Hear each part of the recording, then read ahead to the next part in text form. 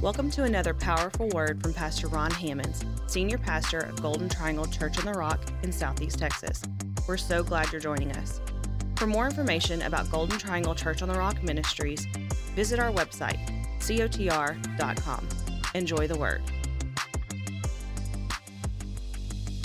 Well, today, while I was looking through several sources on Valentine's Day, and its origin and such, I found some very interesting information. I think some information that I had not been acutely aware of before. Of course, I am aware of what we might call traditional history. What I might call traditional history. Okay, I'm not sure I've ever heard that term before, but traditional history would, what I mean by that is looking back on our tradition that has established a historical pattern, so that when we look back on what we imagine is history, we might just be looking back on what people imagined really happened, or perhaps what they embellished on what actually happened. And it may not really be history. It may not really be true, but it is nonetheless our traditional history, the history of our tradition. And such was the case today whenever I looked at Valentine's Day. I'm very familiar with the traditional history, and most people know that a lot of things are kind of added. But I wondered, who was this Saint Valentine's? Let me encourage you that if you do research, I would encourage you to research from more than one source. Because if you do research from only one source in history, unless you are researching the Bible, and the Bible is an independent, single source of truth. We embrace that. We believe the Bible is true. But once you step out of the Bible, then you many times step into a world of opinion. God's opinion is a little bit different than everybody else's opinion. And whenever you begin to read history, whatever you might read, if you change the historian, you change the history. Some people believe that Ulysses S. Grant was a drunkard. That was a very popular history. But then if you moved forward in about 50-year increments, so that you changed the historian, looking back on other facts, some of them believed he was not. So it depends on when the book was written as to what the tenor of that particular time was. And that's the way we see whether it is, World War II. I'm reading a book right now on World War II. And, I have read Normandy, D-Day, from the German perspective. And I have read D-Day from the American perspective and Allies' perspectives. Those are two different perspectives. And it's two different stories. And so it's very important to realize that not everyone in a scenario or in a situation sees it the same way. And so it's very important if you're going to research something. Let me just give you a little bit of a piece of advice. Research more than one source when you're looking back on something that you're depending on people to give you the information. Such was the case as I began to research Saint Valentine, because this guy named Valentine, do you know, reaching back to 269 A.D., 269, there was a man whose name was Valentine who was, reportedly a good guy, and he reportedly did good things, and he's even credited with healing a young lady, the blind daughter of a jailer. The reason that he was in jail is because he was doing things that the Roman Emperor Claudius did not want him to do. Specifically, this guy named Valentine, he was marrying soldiers. And it was reported that Claudius had said that he did not want his Roman soldiers to marry, because a soldier was a better soldier when he was not married than he was when he got married. So it is reported by some people that Claudius said Roman soldiers cannot be married. And yet, here this guy, here this minister, here this Christian, he is going around marrying soldiers. It's said that he had a ring, that this ring was amethyst. And it had a little carving even of a little angel that was a childlike, a Cupid. And when soldiers would see this, or when other people who were prohibited under Roman law from marrying, when they would see this particular ring, that is now, the birthstone for February, and the Cupid is this little love angel, in many traditional stories, and that they would say, "Oh, that guy will marry us," and so they would, get alone with him, and he would marry them, because of course you cannot be married outside of the church in that day, is what the traditional history shows.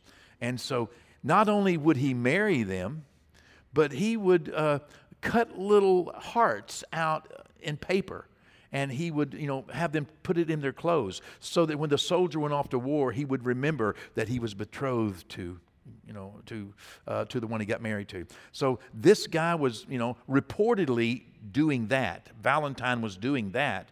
And so Emperor Claudius got really mad at him and arrested him and jailed him, and then attempted to convert Valentine to Roman pagan religion.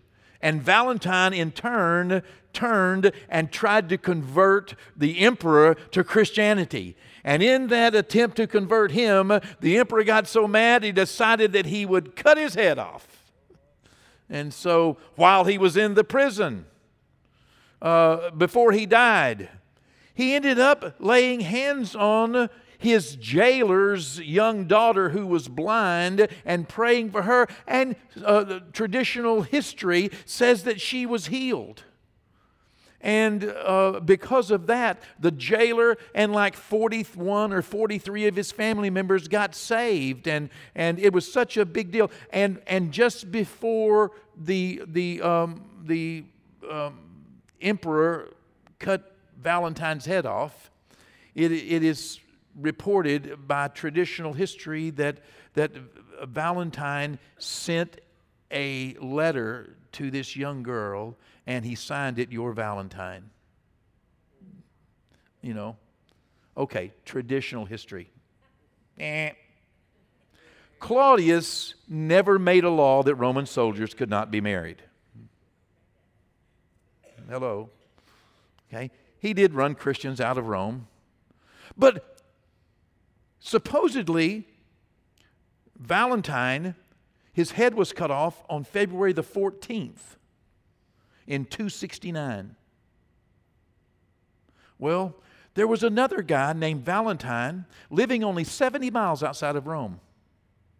Okay? He is the second guy, Valentine. And he died in 273, and he was a good guy. One died in 269, one died in 273, two Valentines living 70 miles apart, and both of them are credited by different traditions, by different traditional historical accounts of being Saint Valentine. How do we know? Well, we don't. Oh, and in 476, one of the popes decided February 14th would be the time, that we would celebrate Valentine's Day. But what was Valentine's Day? Well, it's a day when birds propose to one another. Did y'all know that? That's what it is. It's a day when birds, that is a part of our traditional accounts. Yeah. And did you know that there is a Saint Valentine? I mean, it depends on what period you're reading, because many of these were embellishments from about 1539.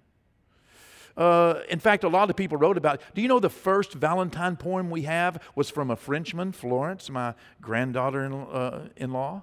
Did you know that? And do you know what the very earliest writing we have, Valentine, it says this. I don't think I can say it in French, but this is what it says in English. I am tired of love. I'm tired of love, to my sweet Valentine. Yeah,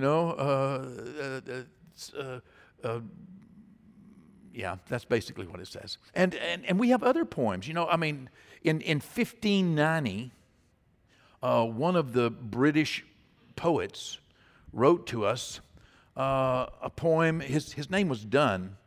And in 1595, Spenser wrote, another British poet. And in 1600, even Shakespeare wrote about Valentines. In 1607, he published Hamlet. And Ophelia talks about a Valentine. And, all through the ages, the 8th century, you look back, and it just depends on when you look back. One of the earliest completed writings that we have about Valentines was in the 7th century. And, different people are credited. And it depends on what denomination you're from. Whether you're Anglican or Eastern Orthodox, or whether you're Catholic or Lutheran, the Eastern Orthodox celebrate the Valentine's two. They celebrate both the guys, 269 and 273. They celebrate one of them on July the 6th and the other one on July the 30th. I guess because they don't know which one's which, so they celebrate both of them. I don't know. Kind of don't want to make anybody mad, I guess, if not if they're a saint. But there is a difference between traditional history and real history. But basically, Valentine's Day, but by the way, did you know he's the patron saint of beekeepers? Birds and bees. What can you say? There's all types and kinds of traditional historical accounts.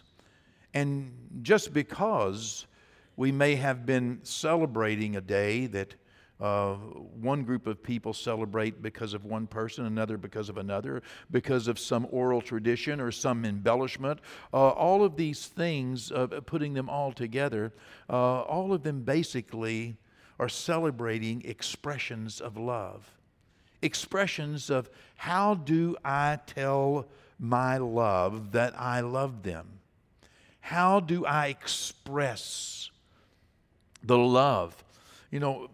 Every generation has had its major figures of people who wanted to find some better way to express love and care. And here we are in the year 2024 on February the 14th. By the way, February the 14th, which was in 496. That's the day, okay? Well, the calendar has changed since then. This is not early spring. This is late winter now. And because of the calendar change and the shift now, this is not probably the day that birds propose to one another. That's probably closer to March, okay? Hello. So, you really just can't depend on traditional history as truth. And yet, there's a yearning, and everyone identifies with a yearning to hear an expression of love, to feel loved, and to be able to correctly express love to someone else. We yearn to let those we love know we love them. How do we do that? Well, good news. We don't have to depend on traditional history.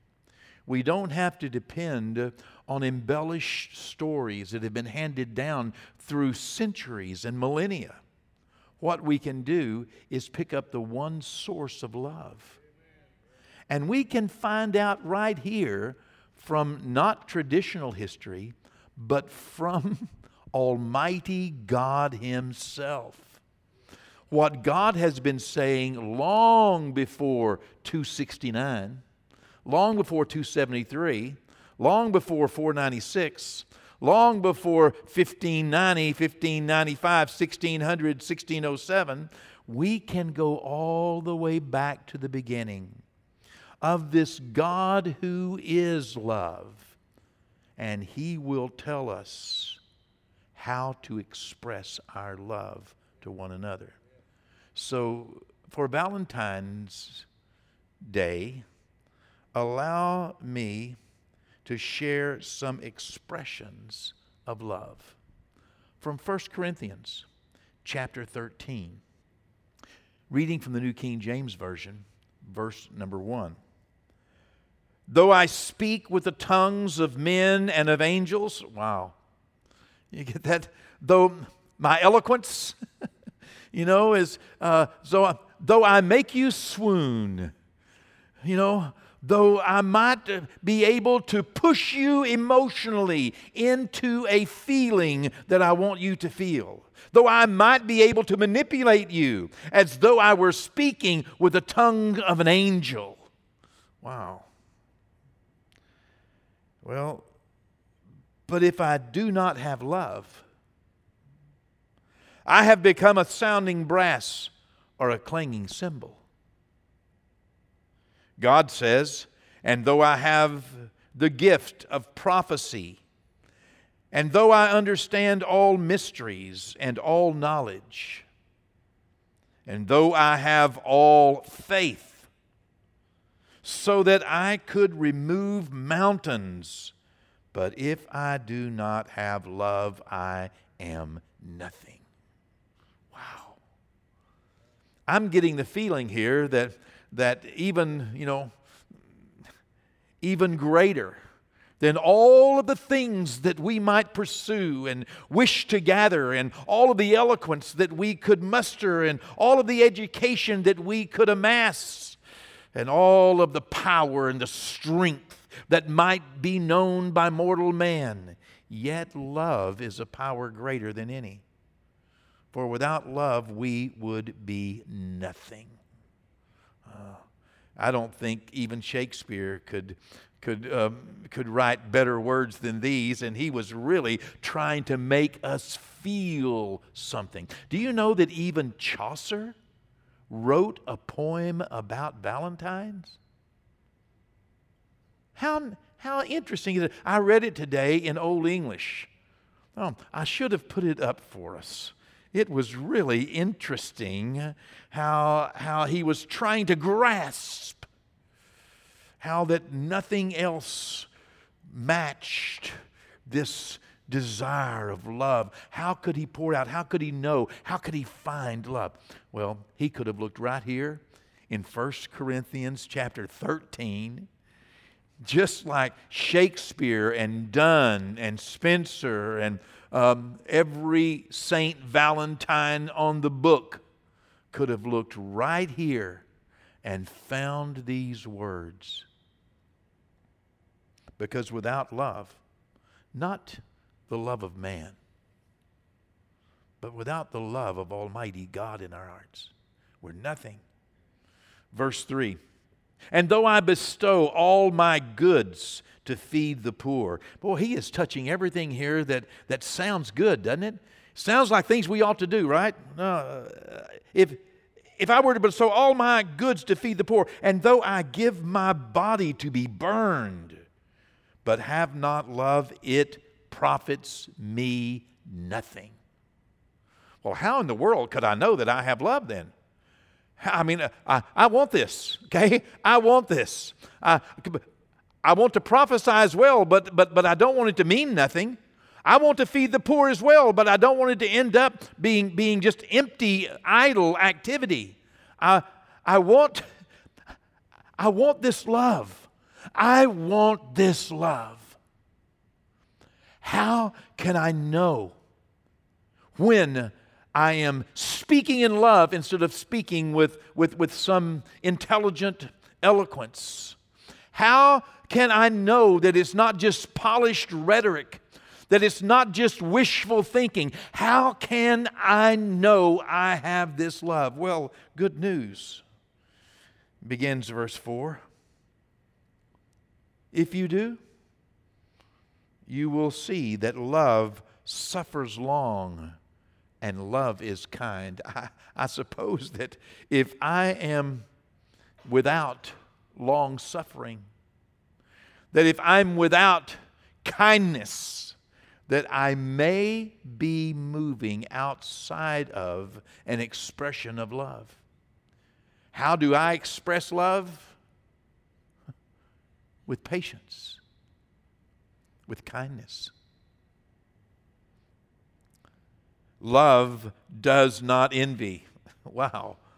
Well, I suppose I should not envy then. Love does not parade itself, is not puffed up, is not proud and arrogant. Love does not behave rudely. Well, we may want to close the book then. You mean if I am rude, then everything I'm doing, from feeding the poor to prophesying to even giving up of myself, my body to be burned. But if I am rude, it profits me nothing. Though I bestow all my gifts to feed the poor, but I am a rude person, it means nothing. Can I just stop right there and let that sink in a little bit? We're talking about expressions of love on Valentine's Day. Did you wish anyone happy Valentine's Day today? Well, if you did, and you turned around and were rude to them or envied them, or if you were unkind to them, or if you were impatient with them, then all of your happy Valentines may have meant nothing. Is this okay, Pastor Marcus? Is it coming across all right? Yeah? What a Valentine's message, huh? Yeah, because we don't have to always drive this car in reverse. We can go forward and we can say to ourselves, I am going to be kind. I am going to remember to be patient. I am going to remember that I need to not envy, and I certainly don't need to be rude. It does not behave rudely, does not seek its own. Another word for that is selfish. Is not provoked. That means is not soon angry. Not able for someone to push the button and all of a sudden you have a spirit of short fuse and you explode in this intolerant, explosive anger.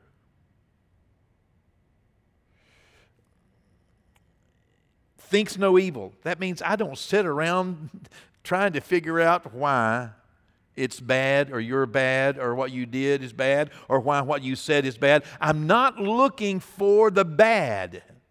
I'm not prejudging. I'm not reading between the lines, trying to find a way to say that something's bad. I'm looking for something good. I'm trying to read between the lines. It's like God is not looking for a technicality to send me to hell. He's looking for every technicality He can to send me to heaven.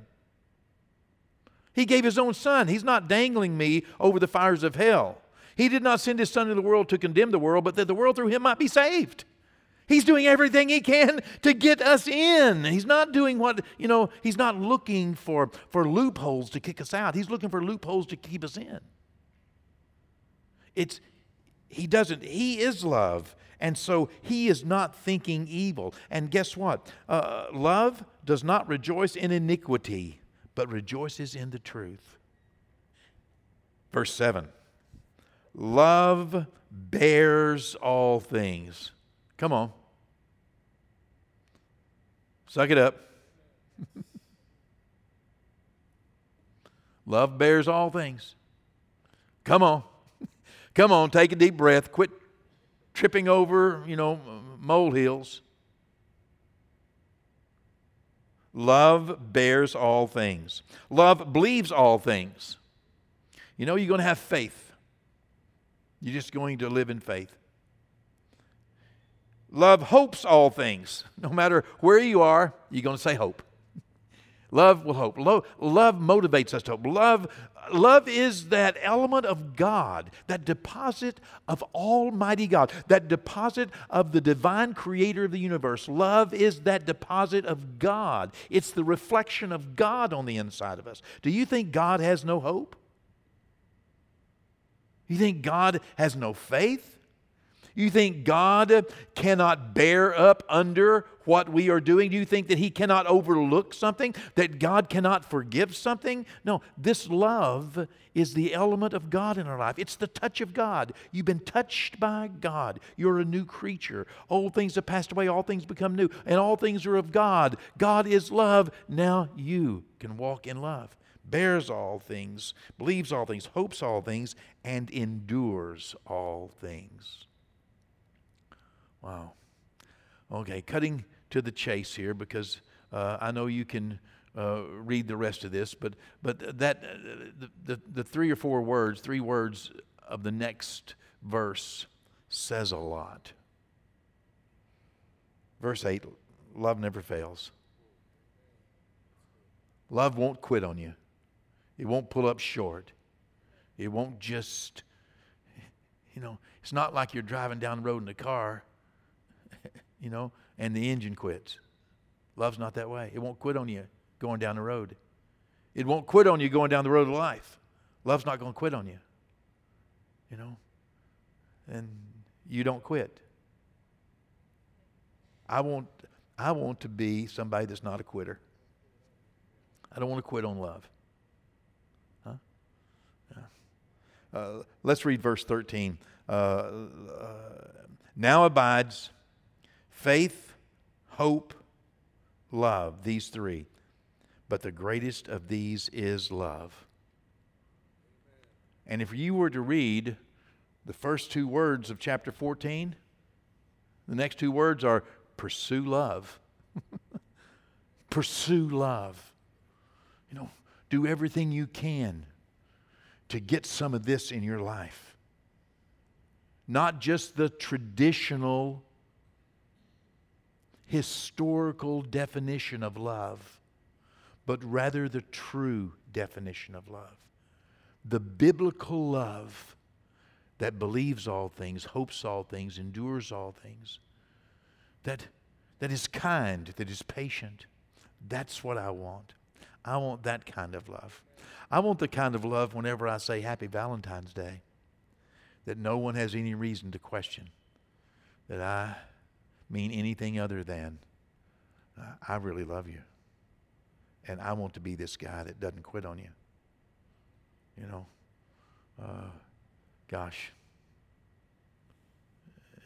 Not going to stop loving you. Amen? Amen. Well, that's God's expression of love, and that's our expression of love. Thanks again for joining us for another dynamic message from Pastor Ron Hammonds. Visit COTR.com and subscribe to our social media platforms to stay up to date.